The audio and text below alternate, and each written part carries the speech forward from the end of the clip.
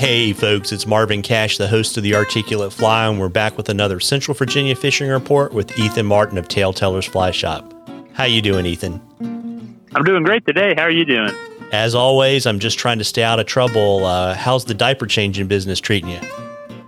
Oh, it's just going just fine, I'm sleepy, but other than that, everything's getting done. Well, there you go. And I took a quick glance at your weather, and we've had a little bit of a cool-off in the Mid-Atlantic, but it's going to warm up again, and I don't think you got that much rain out of this little cool-down, did you?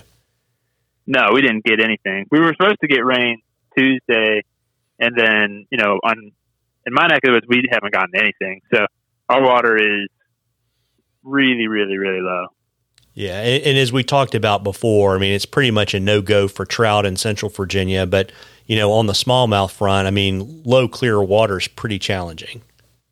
Yeah, it is, and there's some ways around it. Yesterday I just wade fished in downtown, and it's pretty interesting. It's unique in that you can wade pretty much everywhere you want because the water is so low. And so you can put in on one side of the river on the Lynchburg side and pretty much walk all the way to the Amherst side if you wanted to. And not even pretty much, you can. I mean, like I said, I just did it yesterday. So it's unique in some ways because you can access places for the person who doesn't have a boat. You can get pretty much anywhere you want to. But the fish are definitely holding in very select locations. And then, if it's crystal clear, you probably aren't going to be seeing quite as many fish unless they are congregating around what deeper water there is, or structure, or shade lines. So you just got to focus on where you're fishing, because probably the picture that we'll post with this podcast, I got a drone shot going straight down, and I mean you can see every rock on the river. So any bird can see that. If there's a fish around, he's easy prey, an easy target. Yeah, got it. And is your, we've talked about this before. There's so many bait fish in the river. Is your topwater bite still a little bit slow? It kind of is just the normal bug fishing stuff, like cicada style. But we did catch quite a few yesterday on a topwater bait fish in the riffle. So that's always a good place kind of to target those more moving reaction style flies. Is just in the riffles where fish can hide and cover, and just kind of ripping a real small bait fish imitation over the top. And we've caught fish doing that, so that's visual. And the bug fishing, it's still okay. Like, it's definitely doable. I know the guys that's been out have been still catching fish on topwater, throwing chartreuse poppers or blue poppers or black poppers. So if you've got them, throw them, especially if you are floating in a boat and you're covering a ton of ground. For the person that is just wade fishing, I would use it as a tool in the arsenal, but it wouldn't be the only fly that I'm throwing the whole time, if that makes sense. Yeah, it makes a lot of sense. And we've got a question too. Had someone reach out over Instagram and wanted to get your thoughts on how to fish your smallmouth flies in the zone without getting hung up. Yeah, well, hanging up is sadly inevitable. I mean, that happens to the best of us, that happens to every single one of us, whoever fishes. And especially like the price of flies or even conventional lures, some of these things can get to be $10 to $15 a fly. So, you obviously, you want to catch a fish with that, but at the same point in time, you don't want to lose it. So I kind of, personally, I always err on the side of trying to catch the fish because I own a fly shop and because I can, tie more flies if I need to. But I think the thing that you'd want to focus on is how to get the fly back once you've lost it. Because, typically right now, if you're just throwing a normal floating line,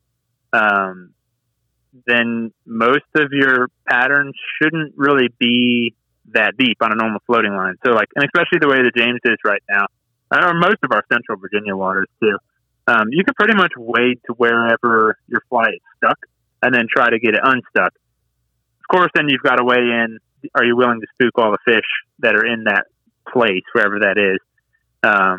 So, from that angle, to me, most of the time, if it's a really expensive fly, like let's say if I've tied up a game changer, or if I bought a game changer, I'm probably going to do whatever it takes to get the game changer back. So if that means spooking every fish and just walking up, then I'm going to do that. If I'm in a boat and I get stuck in a tree, I'm pretty much going to be rowing my boat back to try to get that fly out of that tree, or climbing or swimming or doing whatever it takes. If the fly is worth it to me, if it's just like a clouser that I've got 100 in the box, then I don't care quite as much. But a couple of things that will make a big difference, especially if you're floating, is if you're casting behind the boat, you're going to get snagged and you're going to break stuff off and you're going to lose it. So pretty much if I am floating down the river, then I'm focusing on the targets that are in front of me. And that's what I'm fishing to, because if I get snagged, we're going to end up floating past that point, which I can pull it off the rock. Or you can just kind of micromanage what your fly is doing a little bit better, as opposed to if you're casting straight up behind the boat, then when something gets snagged, you immediately have tension because the boat is floating down the river, and you're going to lose that fly easier. So for the person that's floating in the boat, you're probably going to have less of a chance of getting some of these things, especially if it's on rocks, because I think that's what the person is saying, is trying to get the fly in the zone, which to me says you're trying to get it down without losing it. So, if you're in a boat and you're down at the bottom of the river, it's kind of inevitable that you're going to lose a couple flies. So you can rope up, if you're throwing a game changer, try and throw something like 15-pound or 20-pound tippet, something that's stronger. Downside of that is you're still going to hang up on stuff, and it still might be hard to get that fly off of that rock. Or the worst is trees, if you get stuck on a stump or something, because those flies just eat into those things. But yeah, I think the thing just to keep in mind is that it's kind of the cost of doing business. If you're going to be out fishing and you're going to be trying to get a fly down into the zone, you're inevitably going to get hung up. And there are going to be situations where you can't get the fly back, and you just have to be sad and break it off. Yeah, and I guess the only other thing I would add to that is if you're lucky and in a boat, or if you're waiting, if you're waiting and you can roll cast, sometimes you can get enough slack to have the fly pop off. Yep. Or to your point, right, just like if you can row back upstream and take a little bit of tension off that line, a lot of times those smallmouth flies are so heavy, they'll come off. But yeah, I think other than that, then, trying to fish as high in the water column as you can and go lower and lower and lower if you're not catching fish. But like you said, at some point you're going to get hung up and you're going to lose something. Yeah.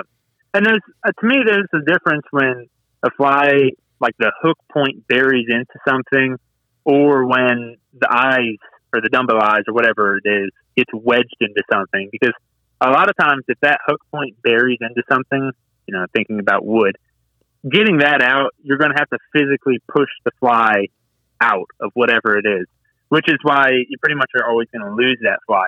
If it's wedged, like if you're fishing rocks, then the answer is usually walk upstream or wade upstream or float back upstream, or from the opposite direction of which you got caught, and try and get it out that way. And most of the time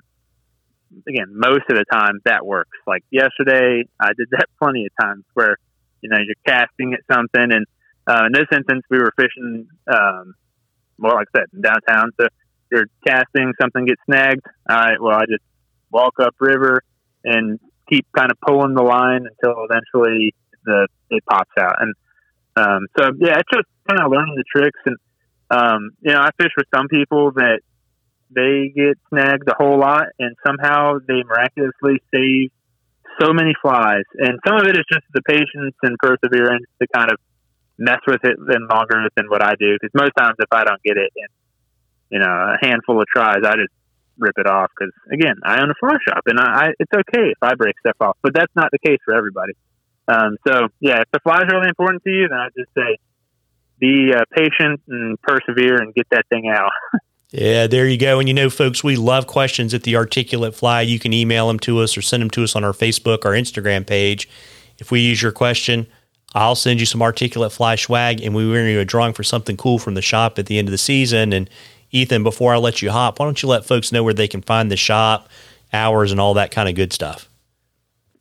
So the shop is in downtown Lynchburg. We are on Commerce Street. And if you can't make it down to the shop between 9 to 5, you can pretty much find everything that we have in the store on our website as well. We ship stuff all over, ship stuff pretty much every day. And we do free shipping too. So if there's something that you're looking for, you can shoot us an email. You can find that on our website. You can give us a phone call. Just Instagram messages work too. So there's a lot of different ways that you can get in contact with us. We pretty much have all the normal social media accounts. And I'm pretty much the one that manages all that. So with all the hats that I'm wearing right now, I'm still doing my best to answer, each and every question that gets sent to me. So feel free, send it on my way. Yeah, there you go. And folks, don't get discouraged because the water's low. You might have an opportunity to go explore some water on foot that you haven't been able to get to before. Tight lines, everybody. Tight lines, Ethan. Tight lines.